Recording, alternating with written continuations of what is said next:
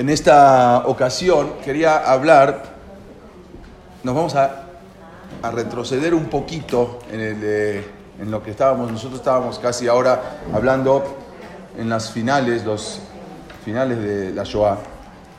Pero hay unas cosas importantes que también debemos de decir. Y luego, como ya habíamos dicho varias veces, empezar a hablar un poco de lo que fue la Shoah sefaradí, que no mucha gente está enterada. Pero queríamos hablar de dos casos particulares, de dos barcos particulares, que tenemos que saber lo que había ocurrido y las consecuencias. ¿Cuáles son las consecuencias de eso? Pues sabemos que toda la historia de Israel, volvemos a repetir, es aprender de la historia. No venimos a estudiar historia, estudiamos en cualquier lado. Lo que queremos nosotros es ahora aprender. ¿Qué aprendemos de la historia? Ya veníamos hablando de muchas cosas, ya estamos ahora en el Holocausto, en la Shoah. Y hubo una historia muy particular, que es la historia del buque San Luis, un buque muy particular, porque esto fue cuando apenas empezaba el Holocausto. Esto fue en el año 1939, fue un 13 de mayo, que había un famoso transatlántico alemán, se llamaba el San Luis, que había partido desde Hamburgo, en Alemania, el puerto de Hamburgo, y iba ese barco hacia La Habana, Suiza. La Habana, Cuba, me quedé con la Suiza porque ahora les voy a decir algo. Se iba hacia Cuba. A bordo del barco viajaban 937 pasajeros, casi todos, del puerto de Hamburgo, todos judíos, casi todos eran judíos, que estaban en ese momento huyendo del Tercer Reich, huyendo de Alemania, que todavía se podía huir de Alemania. Como dijimos, la mayoría de los pasajeros eran judíos, e incluso habían solicitado visa. No es que subieron por subir a donde los lleve el viento, sino que habían solicitado las visas, y ellos estaban solicitando visados para Estados Unidos. Y en ese momento tenían planeado permanecer en Cuba. O sea, el primer lugar donde iban a bajar es Cuba. Y solo que necesitaban, iban a estar en Cuba hasta poder entrar a Estados Unidos. O sea, iban a ir a Cuba y de ahí les iban a entregar supuestamente las visas para luego llegar a los Estados Unidos. Pero para ir a Cuba también ellos necesitaban visa. Durante la travesía de este barco, que salió el 13 de mayo de 1939, desde ese momento hubo ya indicios de que las condiciones políticas en Cuba quizás podrían impedir que los pasajeros desembarcaran allí. Vamos a ver por qué. Pero en un momento la idea era bajar en Cuba y después de un tiempo empezar a recabar las visas para poder llegar a los Estados Unidos. El Departamento de Estados Unidos en Washington, el Consulado de Estados Unidos en La Habana, organizaciones judías, las agencias también de refugiados, todos estaban al tanto de la situación, que el barco ya había partido de Hamburgo, de Alemania. En ese momento todavía se podía salir. Incluso los alemanes insistían e incitaban al pueblo judío que salga de Alemania. Todavía no había empezado. O sea, ellos querían que los judíos se fueran de Alemania. Desafortunadamente, los propios pasajeros ignoraban, y la mayor parte de ellos, vamos a ver que al final serían enviados de regreso otra vez a Alemania, otra vez a Europa. Esto desde el Kristallnacht. Kristallnacht es ahí empezó la persecución antisemita, la noche de los cristales rotos, que fue entre el 9 y el 10 de noviembre del año 1938. A partir de ahí los nazis habían estado intentando acelerar el ritmo de la inmigración. Ellos querían ya que los judíos se vayan. Por eso, cuando al final empieza todo lo que fue la Shoah, no había muchos judíos en Alemania, porque muchos ya se habían ido. Sí había en otros países donde fueron conquistados por los alemanes, pero en Alemania había bajado mucho la cantidad de judíos que había. El Ministerio de Asuntos Exteriores alemán y el Ministerio de Propaganda, incluso el ministro de Propaganda, que fue el que se llamaba Joseph Goebbels, era algo impresionante. Este es el famoso dicho que él decía: una mentira repetida 1000 veces se convierte en una realidad. Eso es lo que siempre él decía. Miente, miente, miente, que algo quedará. Cuanto más grande sea la mentira, más gente se lo creerá. Esto era la propaganda de los nazis. Tenían que mentir. Y cuando tú mientes 1000 veces, esa mentira te lo vas a creer que fue verdad. Y así era lo que tenían, ese era el lema que tenían los nazis. Y de convencer a un pueblo tan culto, ¿sí?, de que el judío era el problema de todos. De todo. Entonces, antes incluso de que el barco zarpara, los propietarios del mismo buque, San Luis, que era una línea de entre Hamburgo y América, sabían que era muy posible que los pasajeros tuvieran problemas para desembarcar en Cuba, pero nadie les dijo nada a los pasajeros, y todos los judíos que iban en el barco estaban esperanzados en poder bajar en el pueblo, en Cuba. Pero los pasajeros que tenían en su poder certificados emitidos por el director general de inmigración cubano, o sea que, como dijimos antes, no viajaban al aventón, viajaban con la idea de que podían bajar en Cuba, y fueron y se hicieron de documentos cubanos emitidos por el director. Ellos, por el director de inmigración, ellos desconocían que justamente 8 días antes de que el barco zarpara, el presidente cubano, se llamaba Federico Laredo Bru, él había emitido un decreto que invalidaba esos certificados. Pero los judíos no sabían eso. Justamente 8 días antes, ellos habían pagado incluso por esas visas. Y el presidente de Cuba invalidó todos esos documentos. Para entrar en Cuba era necesario contar con una autorización por escrito de la Secretaría de Estado de Cuba. Y había que hacer un pago de un bono de $500. Y ellos lo hicieron. Pagaron para que les den las visas para poder entrar a Estados Unidos. Acá vemos a la gente como iban feliz en el barco, cuando en la travesía, cuando se habían salido de Hamburgo, iban felices en el barco, sabían que ya se estaban escapando de lo que era Alemania y que iban a llegar a América, primero a Cuba y luego pasar de ahí a Estados Unidos. Acá vemos también los pasajeros felices, cómo saludaban en su despedida de Cuba. Había grandes, había niños. ¿Cuántos pasajeros eran? Dijimos, ¿cuántos? 937 pasajeros. Pero los pasajeros, como dijimos, ellos tenían en su poder esos certificados y no sabían que 8 días antes de zarpar ya se los habían cancelado.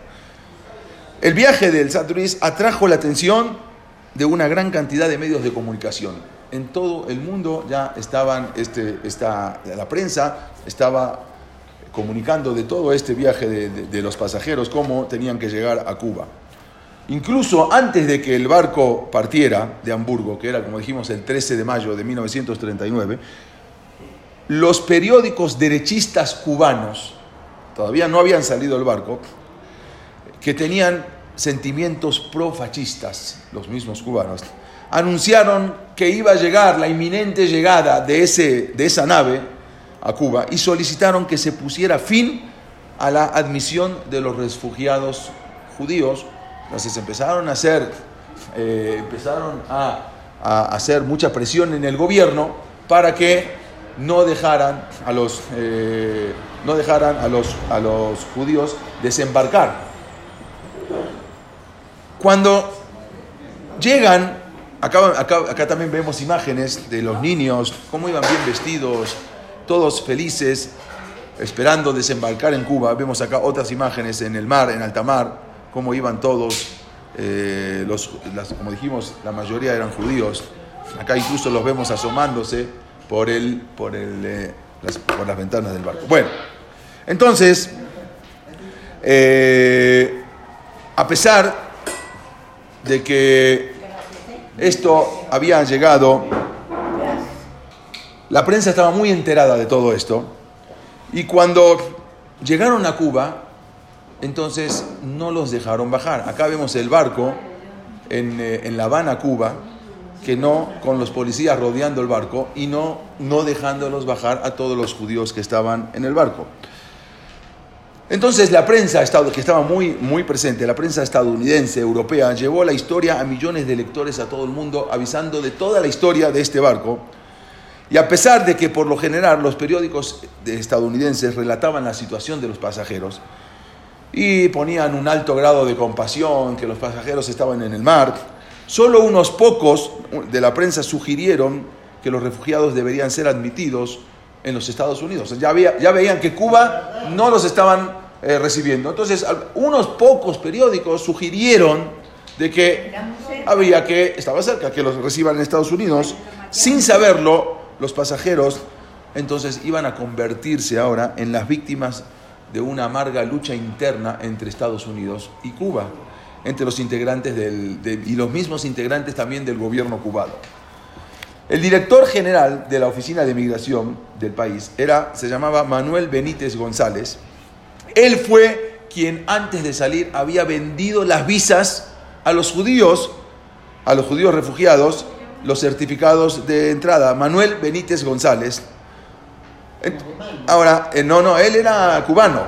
Y él mismo les vendió, en Alemania les vendió, exactamente, en la embajada de Cuba, él les había vendido dichos documentos mucho más barato de lo que tenían que haber pagado, por $150. O sea, tenían que haber pagado 500. Él les dijo que por $150, entre $150 y 200, y recibió todo ese dinero, más aparte recibió dinero de las organizaciones que les daban y les insistían, recibió por acá y por acá, de todos lados, mordida, de todos lados había recibido shohat, soborno. Se calcula, según las estimaciones de los oficiales estadounidenses, que este director general de la Oficina de Migración, Manuel Benítez González, había amasado una fortuna personal entre $500,000 y $1 millón para que los judíos pudieran desembarcar en Cuba. A pesar de que era el protegido de un coronel del ejército cubano, que fue luego el futuro presidente, se llamaba Fulgencio Batista. ¿Sí?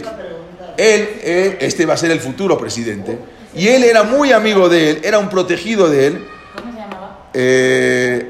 Fulgencio Batista, el presidente antes de Castro, ¿sí? Antes de Fidel Castro, Batista. Entonces, él era un protegido de él. Y con todo eso, la corrupción de este Manuel Benítez y los beneficios de la fortuna que había amasado, entonces provocó un resentimiento en el gobierno cubano, lo cual llevó a su dimisión. Al final tuvo que dimitir, pero a los judíos ya les había cobrado. Ya sabía que las visas no iban a tener. Sabía que porque la visa tenía que pagar $500, les hizo unas visas por 150 y a ver lo que pasa. Y sabía que nunca se las iban a dar. Cuando llegó el barco, el San Luis, cuando llegó al puerto de La Habana, llegó un 27 de mayo de 1939, solo se le permite desembarcar a 28 pasajeros. Este es el presidente de Cuba en ese momento, Federico García Bru, que fue el que no dejó desembarcar a los judíos. A los 28 pasajeros que se le dejó desembarcar, 6 de ellos no eran judíos. 4 españoles y 2 cubanos. A ellos sí se los dejó bajar. Los restantes 22 pasajeros sí disponían de documentos de entrada válidos. O sea, ellos sí tenían los documentos válidos, que no lo habían solicitado con este Benítez, pero todos los demás pasajeros no los dejaron bajar.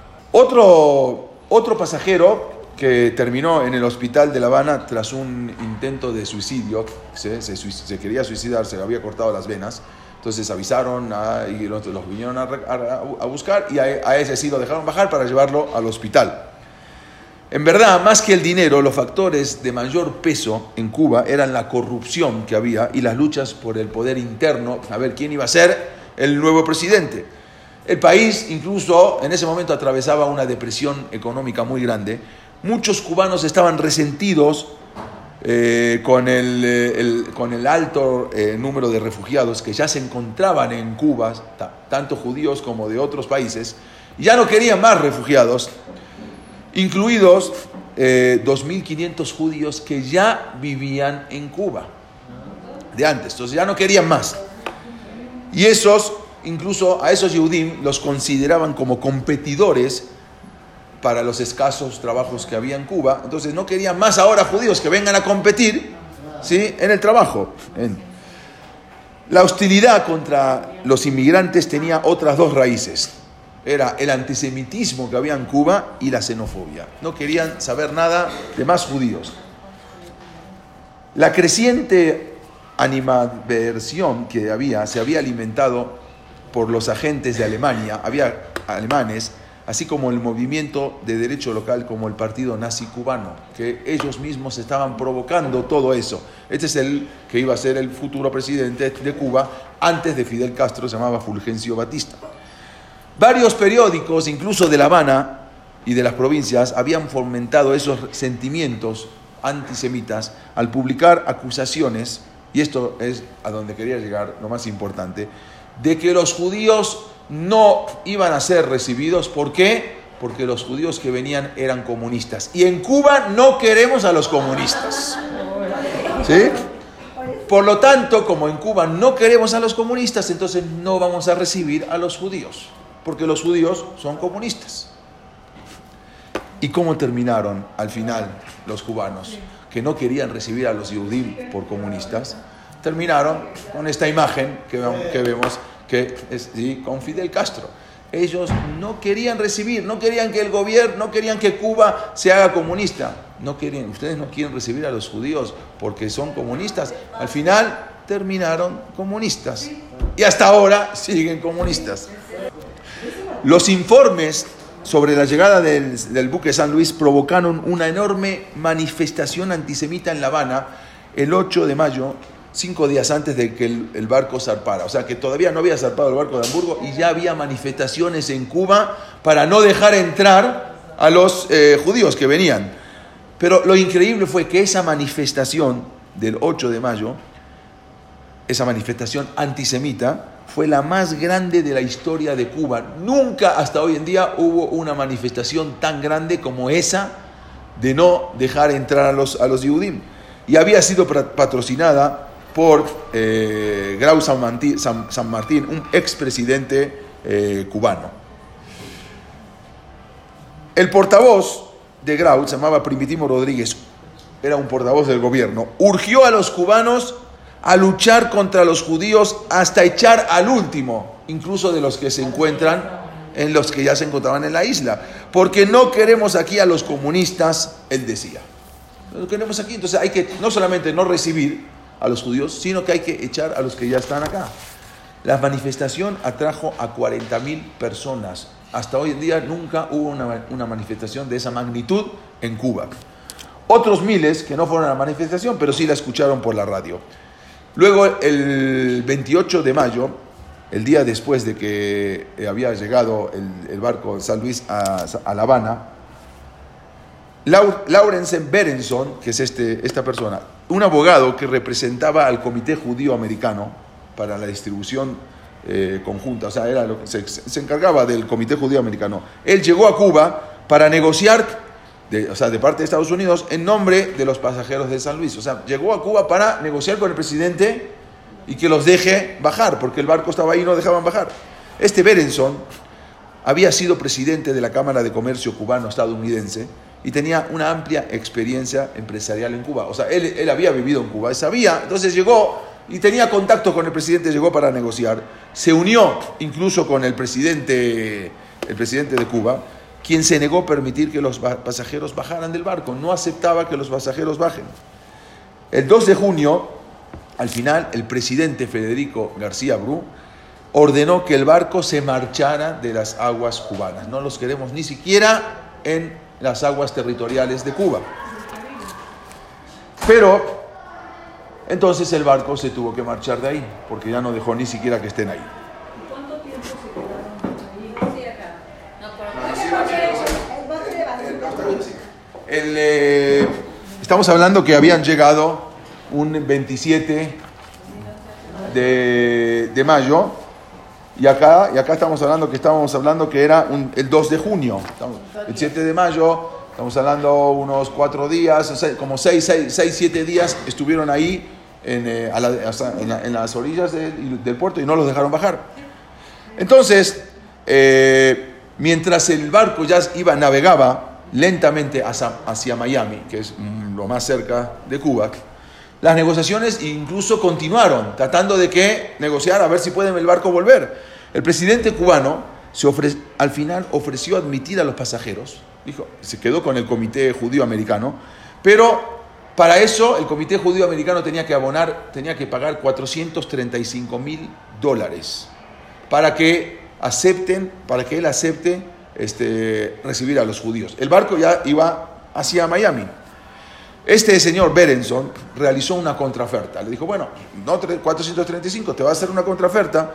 Y el presidente rechazó y rompió las negociaciones por la contraoferta. Dijo, me estás ofreciendo contraoferta, ahora no te lo recibo.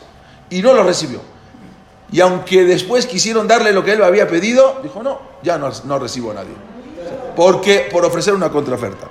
Entonces, el Santuit navegaba tan cerca de Florida, que incluso los pasajeros estaban en la noche, podían ver las luces de Miami. Se veían ya las luces de Miami. Y entonces habían enviado un telegrama al presidente Franklin Roosevelt para solicitarle refugio, para que los acepte.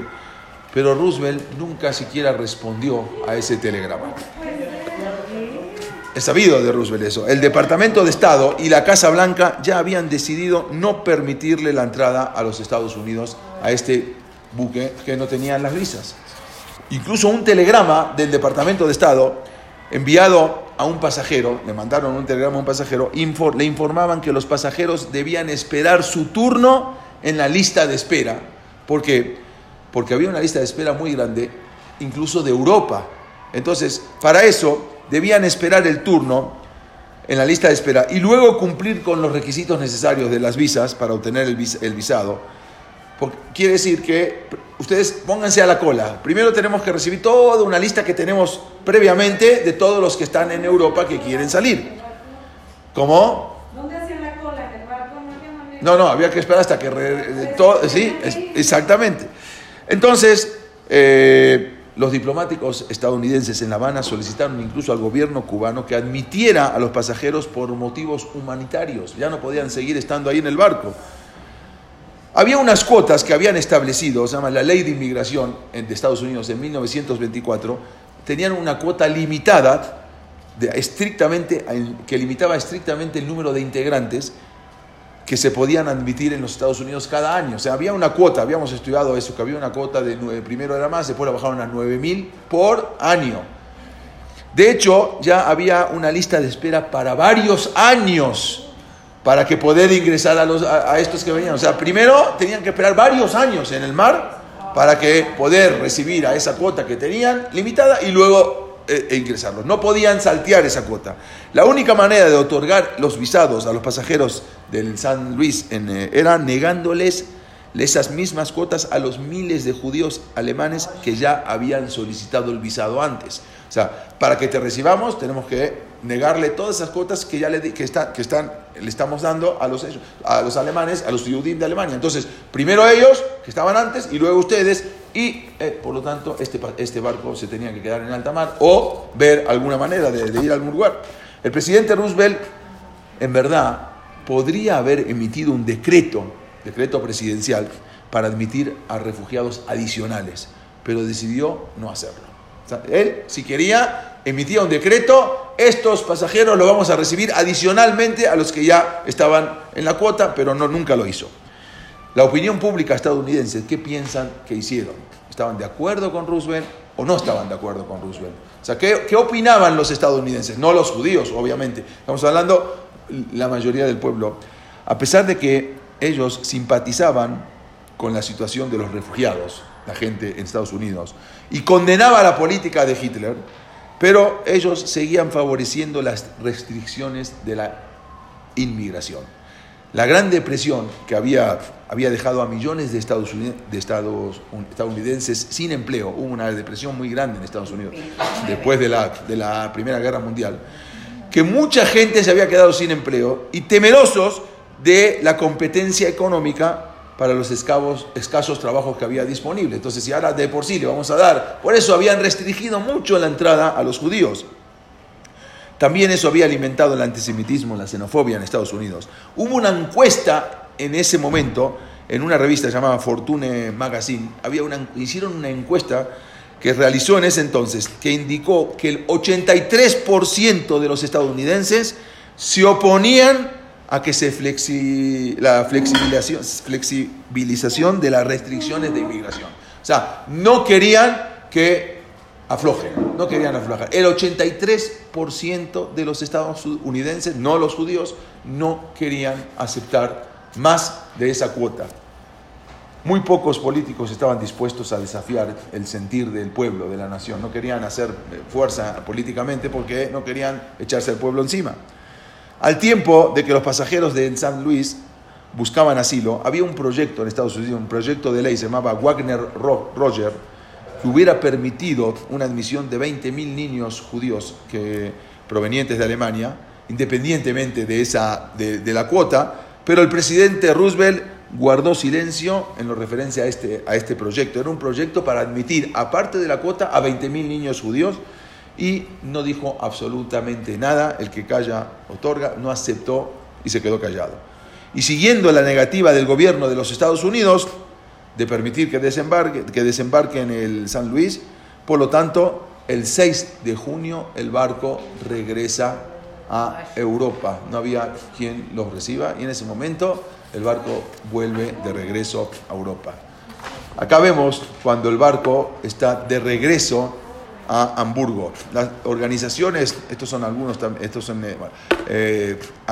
está de regreso, ya llegando incluso al puerto de Hamburgo. Las organizaciones judías negociaron con los gobiernos europeos para permitir que los judíos puedan bajar, no en Alemania, en otros países, y fueran admitidos en Gran Bretaña, en Holanda, en Bélgica y en Francia. Los que bajaron en Gran Bretaña tuvieron suerte que no, pero los que bajaron en Holanda, en Bélgica y en Francia, cuando luego llegan los nazis e invaden esos países, otra vez se los llevan de nuevo a los campos de concentración, que desgraciadamente muchos ahí, la mayoría murieron ahí. Solamente los que habían bajado en Gran Bretaña eran los que tuvieron la suerte y se salvaron. Como dijimos, muchos de los pasajeros que desembarcaron nuevamente en Europa, más adelante se encontraron bajo el poder nazi. Esta es un poco la historia del San Luis, que Cuba no quiso recibir y que hasta ahora se arrepiente. Había un barco también que se llamaba el Struma, que había salido el 12 de diciembre del año 41. Era un buque rumano era un viejo barco que había sido utilizado los últimos años como transporte de ganado. Nunca en el mar, era un río. En el mar este barco no podía salir al mar.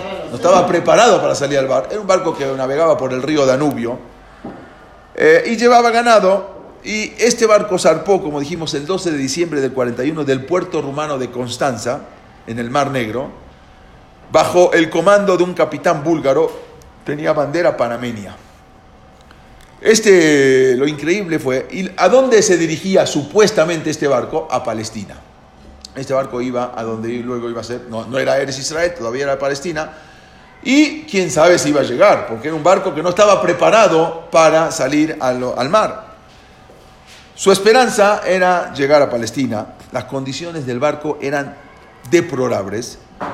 Un solo baño en todo el barco y una sola llave de agua dulce en todo el barco. Imagínense. Incluso no había chalecos salvavidas. Ahora vamos a ver. Solo tenía 2 botes de emergencia. Su capacidad realmente para este barco era para 100 pasajeros. Pero viajaban casi 800. 781 pasajeros salían de Rumania, judíos, para poder llegar a Palestina, lo que era Israel luego. Todos judíos, todos eran solamente los de la tripulación. Entre ellos también viajaban más de 100 niños e incluso también algunos bebés. Bueno, ese barco, después de estar 3 días en alta mar, el buque Struma llega a la bahía de Estambul. Llegó a Estambul, Turquía, más o menos ahí caminando, llegó, pero el problema es que tenía problemas en las máquinas. ya no estaban funcionando las máquinas, el motor del barco, había que arreglarlo. Y ahí estaban esperando, incluso en la bahía de Estambul, un permiso británico para ir a Palestina, porque también habíamos dicho que no se podía ir a Eretz Israel, porque en ese momento Palestina estaba bajo el mandato británico y tenían que tener un permiso. Sin permiso no iban a poder ir. Entonces estaban esperando, por un lado, el permiso y por otro lado, las visas, el que arreglen el motor del barco o cambiar de barco o por lo menos arreglarlo. Ese permiso, que en verdad los británicos rehusaron dárselo, ya que según ellos, eso promovería una marea de refugiados. Por lo tanto, no querían darle permisos para que no vengan más. Y Turquía tampoco le quería dar permiso para bajar. Por alguna razón desconocida, también rehusó desembarcarlos. Tampoco les suministraron agua ni comida. O sea que los dejaron en el barco sin agua, sin comida, ni les proporcionaron ayuda para reparar el motor, nada. Los pasajeros apenas sobrevivieron a duras penas gracias a la pequeña comunidad judía que había en Estambul, que les hacían llegar un bote con suministros, con agua, con comida. No los dejaban bajar el gobierno, pero ellos, el gobierno sí les dejaba que le den suministros de agua y comida. Con eso iban subsistiendo. La comunidad judía estaba preparada, habían preparado incluso un campo para personas desplazadas. Los mismos judíos estaban ansiosos por tomar a cargo a esos refugiados. O sea, ya les habían preparado todo para que bajen, pero el gobierno no dejaba bajar. Uno de los pasajeros, se llamaba Medea Markovici, que era una pasajera, estaba gravemente enferma, que había sufrido un aborto adentro del barco y estaba perdiendo mucha sangre. A ella se le permitió, entonces la bajaron, fue transferida a un hospital judío en Estambul. Esa fue la única que se salvó, porque luego le dieron un visado a Palestina y falleció en 1996. Solamente es la única pasajera que se le dejó bajar. Quedaron a bordo del buque Struma, 769 refugiados y 10 tripulantes búlgaros, que no eran judíos. O sea, la tripulación era búlgara, más 769 judíos. Después de 2 meses de estar atracando en el puerto de Estambul, no estamos hablando ni 6 días ni 7, 2 meses debatiendo si se iban o no se iban, si arreglaban el motor, si lo dejaban bajar los turcos o no lo dejaban. Estuvieron 2 meses en el puerto de Estambul con las máquinas averiadas, el barco ya no caminaba. Más allá de posibilidades de reparación, no había reparación. Las condiciones también a bordo eran desastrosas, con muchos de los refugiados sufriendo ya desnutrición. No era suficiente lo que le dejaban los turcos en llevarle comida. O sea, también estaban restringida la comida.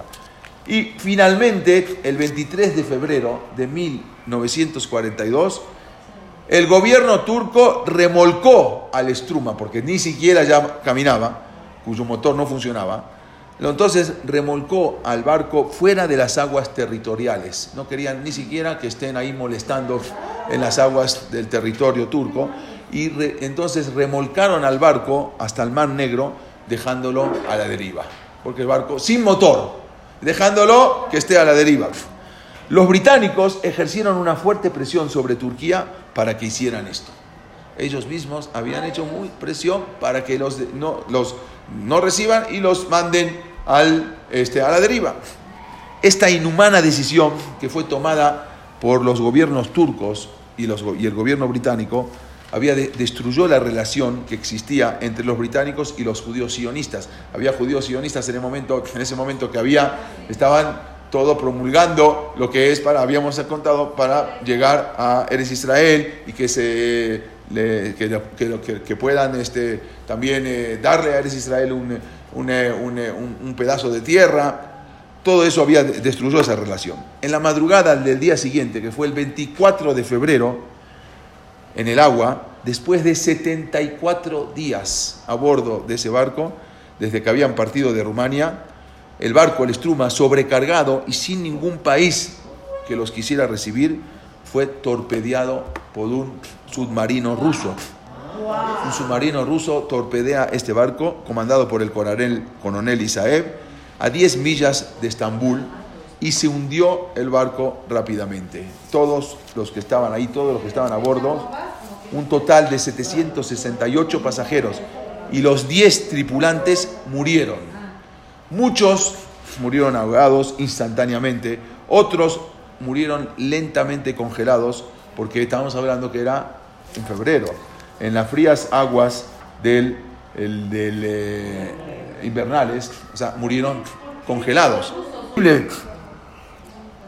Solo hubo un solo superviviente, uno solo, se llamaba David Stoliar, de 19 años, que contra toda lógica sobrevivió tanto al torpedo soviético, que lo hizo saltar por los aires, como a la hipotermia, porque después de pasar 24 horas en el mar congelado, con trozos de hielo frotando a su alrededor, logró sobrevivir. Nadie entiende cómo este pasajero yudí logró sobrevivir.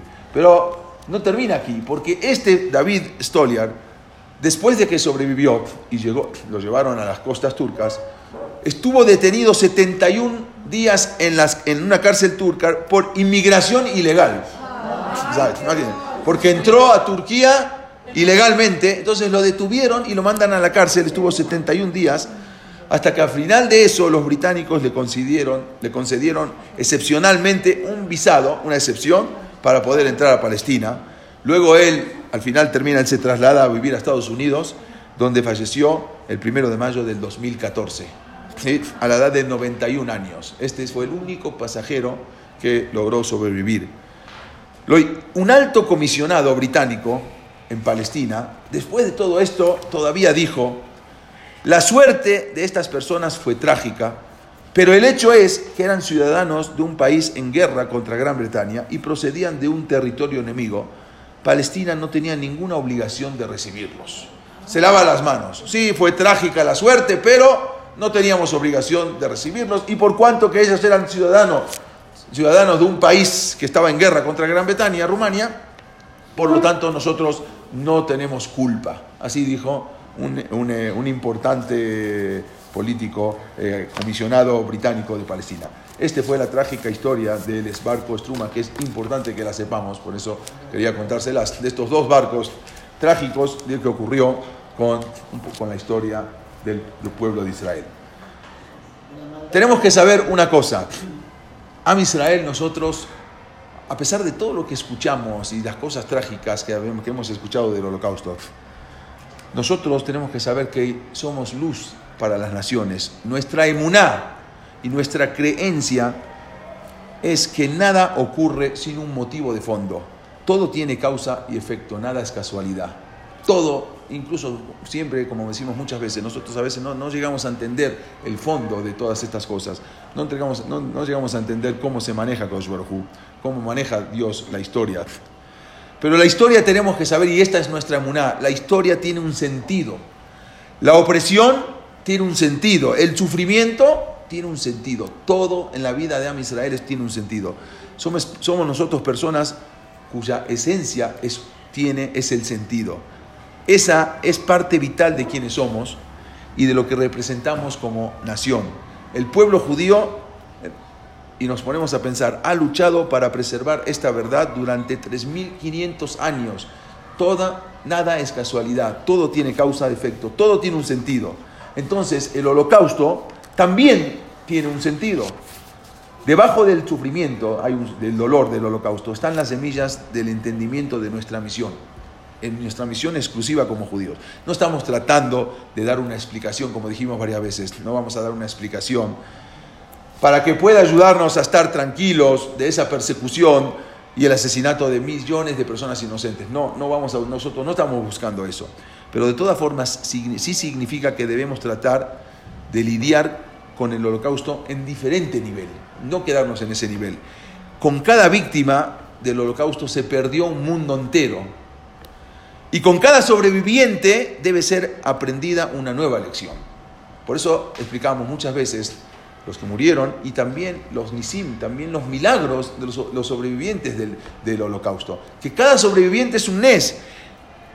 Pero también debemos luchar con el holocausto desde una perspectiva más amplia. Una que incluya la historia de Am Israel. Porque el holocausto es la historia de la nación judía bajo asedio. Hubo mucha historia en Am Israel.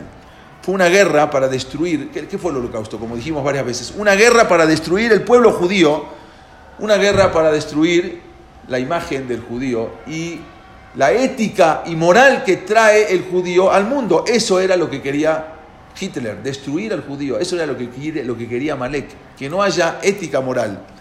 Fue una guerra para destruir al pueblo judío y al mensaje que Am Israel hemos tratado de entregarle a la humanidad desde que fuimos nación.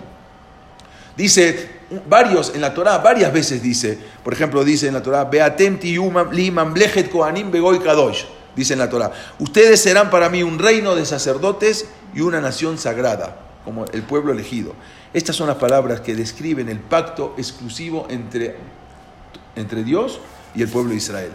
Dice en la Torá, por ejemplo, también, Be'etzorja be'etenja librit am leor goim. En Yeshaya dice, hemos sido elegidos para ser la luz de las naciones, un pueblo eterno que carga el mensaje de la moralidad. En la Torá está escrito, Be'habtal ereaja kamoja, amarás a tu prójimo como a ti mismo. Sedek, sedek tirdov, justicia y justicia vas a perseguir. Kol almaná beyatom lo teanun, no aflijas la vida de la viuda y el huérfano. Lo isa goy el goy jereb, dice en Yeshaya, veloy el medú od milhamá, ninguna nación se levantará con espada contra la otra y no conocerán más de guerra. Todo esto nosotros somos los representantes. ¿Qué significa ser el pueblo elegido? A veces decimos, bueno, el pueblo, ¿qué tan pueblo elegido? Mira lo que sufrimos, el pueblo elegido. Ser elegido significa que eres diferente. Tus leyes son diferentes, tus caminos son diferentes, tu historia es diferente. Ser elegido significa aferrarse con fuerza a ese mensaje a través de todos los altibajos de la historia. Hay veces que estamos bien, hay veces que estamos mal, por todas las generaciones. ¿Qué significa ser elegido? Significa vivir por la verdad de este mensaje y también morir por la verdad. Significa aferrarse a lo más elevado en nuestra forma de pensar, en cómo hablamos, en cómo actuamos, en cómo nos vestimos, en cómo comemos. Ser elegido significa honrar a Dios en la forma en que nos conducimos, tanto en la privacidad como en público. Eso es ser elegido. El mundo nos mira en la forma en que criamos a nuestros hijos, cuidamos a nuestros ancianos, en las leyes con las que vivimos, en los valores que estamos rodeados, que tratamos de impartir a las personas. Tenemos que saber que el antisemitismo el antisemitismo nació con el nacimiento de Am Israel. Cuando nació Am Israel, ahí nació el antisemitismo. La palabra Sinai, que es cuando nació Am Israel, que cuando nos entregaron la Torah, dicen los Hajamim que viene de la Shon Sin'a. Sinai es Sin'a, es odio. Cuando nos entregan la Torah, ahí empieza el antisemitismo. El antisemitismo es parte de nuestro destino como judíos. Ese es el antisemitismo. Es parte integral de nuestro pacto con Dios. Y lo más increíble es que el antisemitismo es el único mecanismo que nos prohíbe olvidar que somos judíos. Nos prohíbe que nos olvidemos que somos judíos. Que nos prohíbe olvidar que somos diferentes. Que nos prohíbe olvidar que tenemos un mensaje que traerle a la humanidad. Eso es el antisemitismo. Eso tenemos que saber. A veces decimos, bueno, pero ¿por qué tanto odio? Así estás puesto, así lo que Akadosh Baruj Hu lo creó desde que entregó la Torá.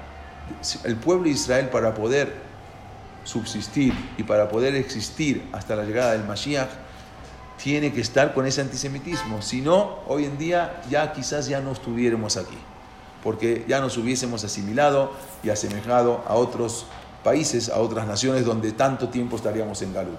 Y esto hay que entenderlo un poco, porque así es una realidad y así es la historia. Quiero contar una cosa que no ocurrió, que se supo hace poco tiempo, y esto había ocurrido un Erev Pesach en un campo de concentración. Y esto es para que valoremos lo que tenemos, las misbot que tenemos, qué importantes son. Resulta que estábamos Erev Pesach, era en un campo de concentración, era la víspera de Pesach. Había dos personas, uno era un hijo de Admurim, un hijo de Hasidim, muy importante, y el otro era un yudí pashut, un yudí normal.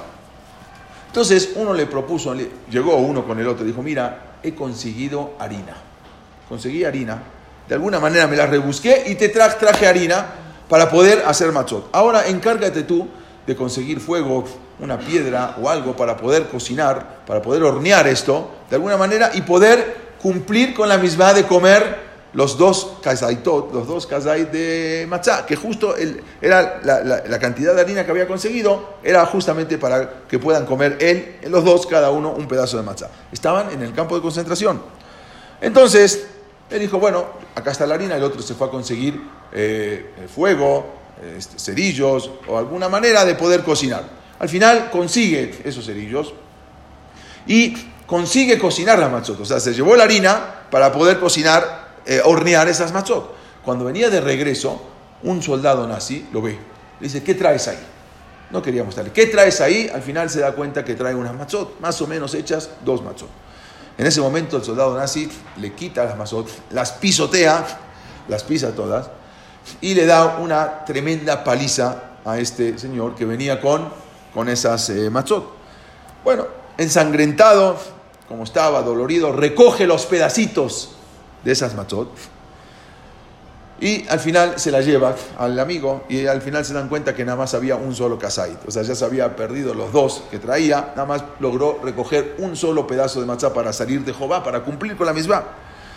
Los 2 querían cumplir con la misma de comer un kazait de matzá, 29 gramos de matzá, pero si comían la mitad, ya no había. Uno, en la misma es comer los 29 gramos de matzá. Entonces, ¿quién los iba a comer? ¿Tú o yo? Y empezaron, bueno, yo traje la harina. Bueno, pues yo me fui a buscarla y yo lo horneé. Entonces estaban viendo a ver quién iba a comer la matzot, hasta que el hijo de los Anmurim le propuso lo siguiente. Y le dijo así, mira, vamos a hacer una cosa. Yo como las matzot y la misma te la vas a llevar tú. Y el otro aceptó, está bien. Entonces el hijo de los Anmurim, ese hijo de Jajam, de rabinos, come la matzá, pero la misma yo te la regalo a ti. Y así ocurrió. Bueno, cuando estaba comiendo las matzot, o la matzá, un soldado nazi lo ve que estaba comiendo y le pregunta, ¿qué estás comiendo? Y se dio cuenta que estaba comiendo algo que no estaba dentro de lo que le daban. Y en ese momento le pegó un tiro y lo mató. Al que estaba comiendo las matzot. Y se murió. El otro se salvó la vida porque el otro no estaba comiendo. Al final, después termina todo esto y termina la Shoah y se salva. Esta persona salió y se fue a vivir a Israel, a lo que era Palestina. Luego vivió en Benebrak, en Israel. Después de 30 años contó que vino en sueños ese que había comido las matzot. Que cuando tenemos que saber que los 6 millones de Yehudim que murieron en la Shoah, sean religiosos, sean no religiosos, todos murieron, se llama que murieron al Kiddush Hashem. Porque morir por ser judío se llama morir al Kiddush Hashem, que es la máxima categoría. Después de esto no hay ni siquiera, directamente es Olam Haba, directamente, porque la persona que muere al Kiddush Hashem, eso es la máxima categoría de llegar a lo que puede llegar un judío. Que es muy difícil, no quiere decir que hay que hacerlo, pero es una categoría muy, muy, muy alta. Y todos los que murieron en la ciudad se llaman que mueren al Kiddush Hashem. Después de 30 años de haber muerto, de haber fallecido, viene en sueños con su amigo y le dice que por favor les pide que le devuelva la misbah, de la misbah de haber comido. Estamos hablando que ya murió por Kiddush Hashem, ya es una alma muy, muy kedoshá, muy santa. Y le pide, por favor, dame la misbah que yo te di por la matzá. Se levanta todo aturdido. En sueños le dice, no te doy nada, porque yo, sufriendo todo lo que sufrí, después de todo lo que me pegaron y todo, y encima tú te comiste la matzá, y encima quieres que yo te dé la misma, en sueños así, le dijo, no te voy a dar la misma. Bueno, pero luego se quedó con cargo de remordimiento y fue a preguntar a un rab en Benebra, que se llama Rab Ishak Unger, y le preguntó y le contó todo el sipur, le contó todo lo que había. Mira, Rab, así pasó, y soñé, y después de 30 años ahora vino y me está diciendo que le devuelva la misma. ¿Qué hago? El rab le dijo, la verdad, yo no te puedo contestar esa pregunta. Si le devuelvo la misma, no se la devuelvo. Esa es una pregunta. Yo te puedo contestar cosas acá en la tierra, pero cosas así, no, esas cosas yo no te puedo contestar eso. Pero te recomiendo que vayas con un rebe, uno de los rebes que vivía ahí, el rebe de Magnov, que se llama, que vivía en Benebra, y él había pasado también por la Shoah. Y pregúntale a ver qué te dice. fue a preguntarle al Rebbe, y le contó todo lo que estaba pasando. El Rebbe dice, la verdad yo tampoco te puedo contestar esta pregunta, no está en mis manos contestar esto. Pero lo único que te puedo dar es un consejo. Tú estás vivo y tú puedes seguir comiendo matzot y tú puedes seguir haciendo misbot. Y no solamente eso, tú tienes hijos y el día que tú te vayas de este mundo, tus hijos pueden seguir haciendo misbot por ti y te pueden seguir elevando. En cambio, este que murió sin hijos. Murió sin hijos. Nadie puede de sus descendientes seguir elevando su alma.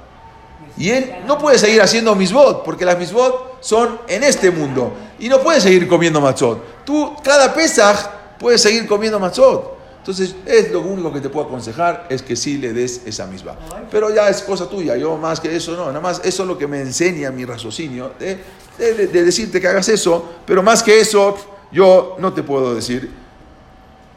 Y al final, él decide delante de 3 rabbanim, de un bedim, y les dice que él le deja esa misma, se la devuelve a esta neshama, para que pueda tener el valor de esa misma, que la tenga él.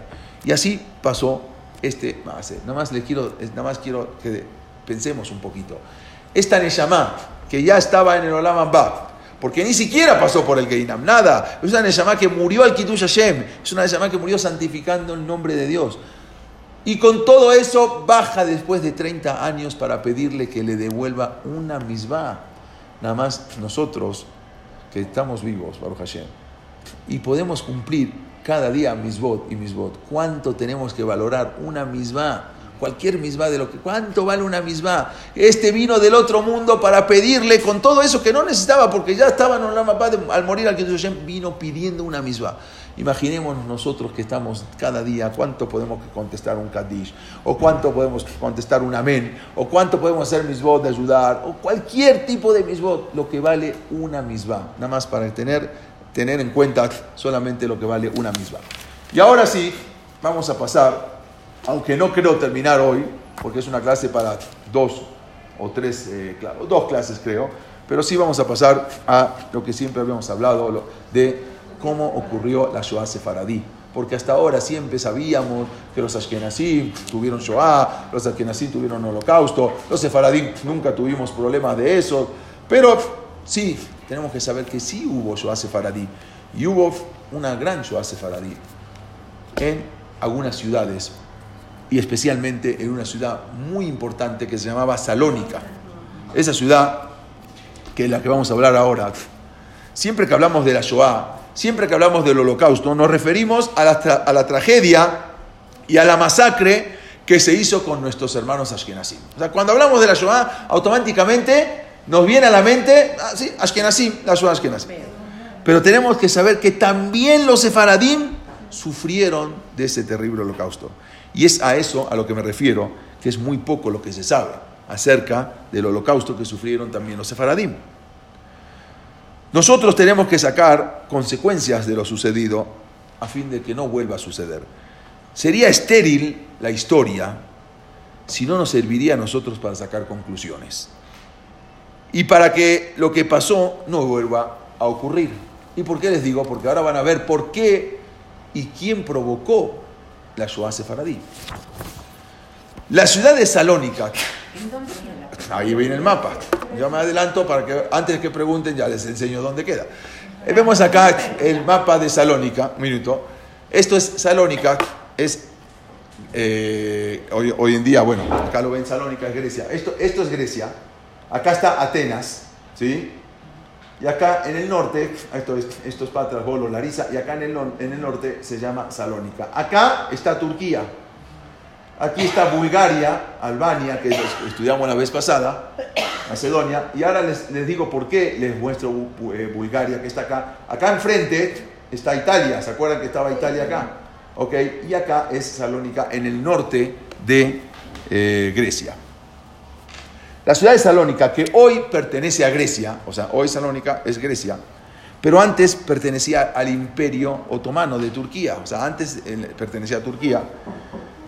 Y lo increíble era que era una ciudad de mayoría judía.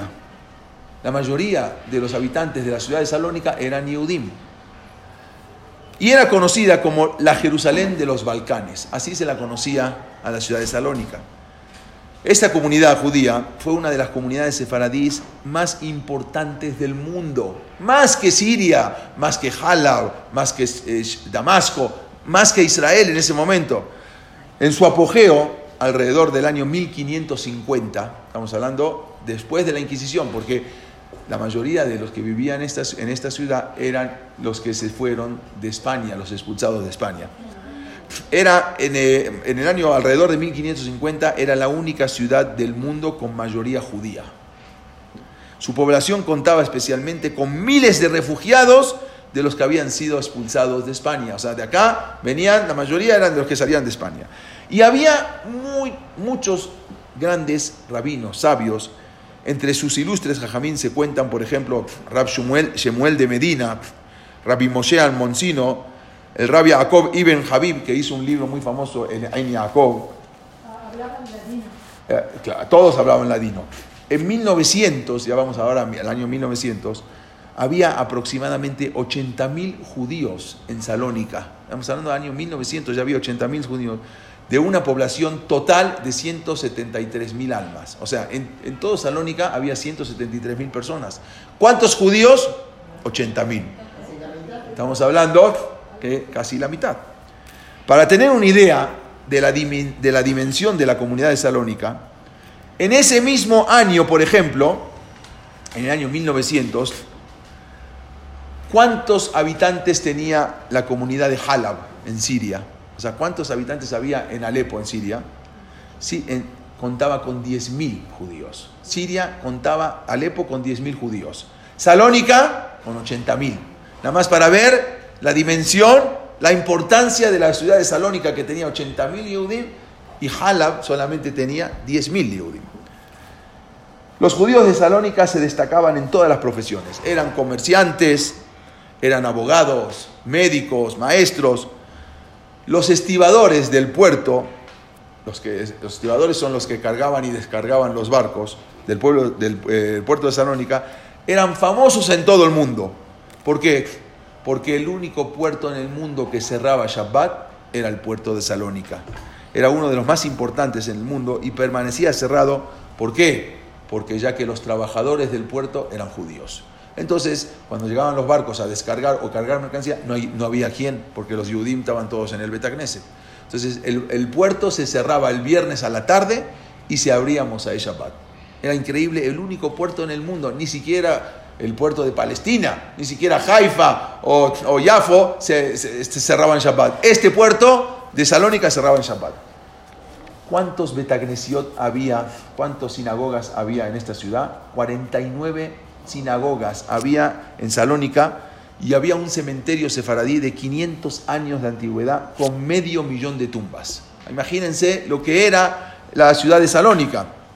Acá vemos también un poco cómo se habían ido los judíos cuando fue la expulsión de España. Acá salían de Castilla, de Aragón, de Portugal, se iban a muchos lugares y acá es como llegaron, uno de los lugares que llegaron a Hungría, a Livorno, llegaban a Sicilia, a Provenza y también llegaban acá al puerto de Salónica. El idioma oficial de los judíos de Salónica era el ladino, era un español antiguo escrito con caracteres hebreos, o sea, escribían en hebreo, pero tú lo puedes leer fonética en español, y así también se escribió el Me'am Loes, también se escribió de esa manera, se escribió en ladino, que era en palabras en letras hebreas. Durante los años 1900, muchos judíos dejaron Salónica y emigraron a los Estados Unidos, a Francia, a Israel. En un censo que se hizo en 1917, salió que el 55% de la ciudad eran población judía. En 1917, el 55% eran Yehudim. O sea, la mayoría del pueblo de la ciudad eran judíos. Aún así, la población judía pre-Segunda Guerra Mundial de Salónica contaba con 56.000 almas. O sea, ya había bajado porque muchos judíos habían ido. Justamente antes de la Guerra Mundial, ¿cuántos judíos había en Salónica? 56.000 Yehudim. O sea que más de la mitad eran Yehudim. pero Salónica era una ciudad con historia de más de 2000 años. Le estoy dando un prólogo para entender cómo era la comunidad judía de Salónica. Los macedonios, los bizantinos, griegos y de turcos otomanos. Durante esos 2000 años hubo una presencia judía continua. Desde la época del segundo Bet HaMikdash no dejó de haber Yehudim en Salónica. 2000 años con judíos en Salónica. Desde el tiempo de los Hashmonaim, nos vamos mucho más atrás, los Hashmonaim, los Maccabim, en la época del segundo, a principios de la época del segundo Bet HaMikdash, se conserva una carta, hasta hoy en día, que habían enviado los Hashmonaim a Salónica, que hablan de un pacto con los griegos, donde Jonatán a Maccabí, el Cohen Gadol y las naciones de los judíos escriben y envían una carta credenciales para renovar con ellos la antigua amistad y alianza. O sea, una carta que mandan los Yehudim de los Hashmonaim, que estaban peleando contra los griegos, mandan cartas a los romanos, que todavía no entraban en la escena. Los romanos eran los bizantinos, que eran los que también dominaban sobre Bizancio y sobre Salónica, y que conservan unas cartas donde mandan a confraternizar los Hashmonaim con los romanos, que todavía no habían entrado los romanos en el Israel. ¿Y a dónde mandaron esa carta? A Salónica. Los Hashmonaim le dicen a los griegos que ahí habitaban que durante todos los Hagim no hemos dejado de recordarlos y hacer ofrendas a Dios y pedir por ustedes. Así le decían a los griegos que estaban ahí. O sea, le mandan a decir los Hashmonaim en las cartas que piden por los griegos que están ahí en Salónica. Esa ciudad de Salónica, que cuando el rey de España, Fernando de Aragón, había expulsado a los judíos en 1492, el sultán de Turquía, que recibió a los judíos, en Salónica pertenecía al Imperio Otomano, y dijo lo siguiente, lo habíamos dicho varias veces. El sultán de Turquía, cuando Fernando a Isabel los expulsan a los judíos de España, él dice: me sorprendo cuando la gente dice que el rey de España, Fernando de Aragón, es un rey inteligente, siendo que al echar a los judíos empobrece tanto sus reinos y enriquece tanto a los míos. O sea, él mismo dice, él está echando, no, y él le dice el inteligente, él está empobreciendo su país, sus reinos, y mis reinos se están enriqueciendo. La misma ciudad de Salónica, donde después de la expulsión de los judíos de España, allí se fue a vivir el Rab Yosef Caro, el Shulchan Aruch. Ahí, a esa ciudad de Salónica, se había ido a vivir. Primero se fue a Portugal y luego a Salónica, donde se fue a vivir el Shulchan Aruch, Rab Yosef Caro. ¿Y por qué se fue a vivir a Salónica? ¿Y por qué se fueron a vivir grandes rabbanim, grandes sabios a Salónica? Porque el Shulchan Aruch, como vemos acá, el Rab Yosef Caro, estaba escribiendo su magna obra, se llama el Bet Yosef, que era antes del Shulchan Aruch, que le llevó 30 años escribirlo.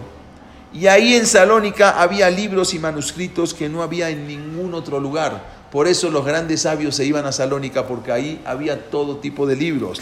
Y ahí mismo el Maram Bet Yosef abrió su yeshivá. Shulchan Aruch abre su primera yeshivá en Salónica. ¿Y quién tenía como alumnos? Vamos a decir algunos, pocos conocidos. Rab Moshe Al-Shich era alumno del Shulchan Aruch. Otro de los alumnos que estudió en Salónica con él, Rab Shelomo El Kabetz, el autor del Lejadodí. Ellos eran algunos de los alumnos que estudiaban en su yeshivá en Salónica. Y ese motivo fue que el Maram Bet Yosef eso fue el motivo para que se fuera a instalar allí, para estudiar de todas esas fuentes que solo se encontraban en la ciudad de Salónica. En esa misma ciudad de Salónica también se fue a vivir el Rabbi Yaakov Ibn Habib, que fue el que escribió el libro En Yaakov, porque en esa ciudad, que hoy ese libro En Yaakov, que hoy se estudia en todos en todo el mundo, en todos los lugares, los Betacnesiot del mundo. Y porque el En Yaakov también, ¿y por qué el En Yaakov también eligió ir a vivir a Salónica después de que fuera expulsado de España? Porque Salónica era uno de los pocos lugares en el mundo donde se encontraba todo el Talmud Babli y Yerushalmi. El único lugar que podía uno encontrar todo el Talmud completo era Salónica. Entonces todos los jajamín que querían escribir tenían que ir a Salónica, porque ahí podían copiar todo lo que estaba escrito. Entonces, él podía extraer de esos libros todas las agadot, todos los masiot, para poder escribir su libro, su maravilloso libro, el En Yaakov. Salónica también era la ciudad de Rabbi Shelomo Alevi el Cabez, como dijimos, el autor del Ejadodí. También ahí era una ciudad, como dijimos, se cerraba en Shabbat. Y ese era el origen de todos los que venían a Salónica. Esa ciudad de Salónica, justamente donde se hablaba ladino, y ahí es donde se escribió el famoso Me'am Lo'ez. El famoso Me'am Lo'ez se escribe también en Salónica, porque ahí era donde el Rabbi Jacob Juli era donde podía sacar todas las cosas que escribía en el libro, los podía sacar de los escritos y del Talmud y de todo lo que estaba ahí en Salónica. Esa ciudad de Salónica donde el sultán Beyazid II dijo que iba a sufrir pena de muerte todo aquel que moleste a algún judío. Esa era la ciudad de Salónica.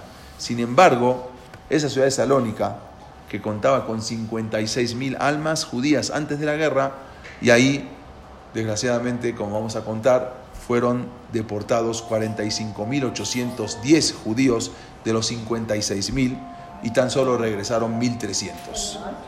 Entonces, esto es el prólogo solamente para lo que vamos a hablar luego la semana que viene, de todo lo que fue la ciudad de Salónica, cuando el 27 de abril de 1941 Alemania e Italia invadieron Grecia, y ahí es donde empiezan a tener problemas los Yehudim. Vamos a ver, hay una ciudad, quería primero hacerles un prólogo de qué era la importancia de esta ciudad. Ciudad exclusivamente sefaradí, ciudad que ellos no tenían ni pensado que iba a pasar eso ahí. Era algo, bueno, en Alemania estaban pasando cosas, en Alemania está el antisemitismo, en Alemania el Kristallnacht, la noche de los cristales rotos. Acá nosotros ni pensaban que iba a haber ese problema, pero desgraciadamente también llegó, y tenemos que saber que también los sefaradim sufrieron el holocausto. No solamente las causas, vamos a verlas la semana que viene, pero también hay que entender un poco esto, de que no solamente los ashkenazim, también en los lugares donde desgraciadamente entró la Escalá, entró Hitler. Desgraciadamente acá había entrado la Escalá, había entrado el reformismo, había entrado la asimilación. Vamos a ver qué pasó con esto, y desgraciadamente ahí es la puerta para que entre lo que es el antisemitismo. O sea, la semana que viene vamos a terminar, a ver si podemos alcanzar a terminar con lo de la Shoah, si para con esto. Gracias. Hasta acá llegamos hoy. Gracias. No hace falta que aplaudan. Gracias a ustedes, por favor.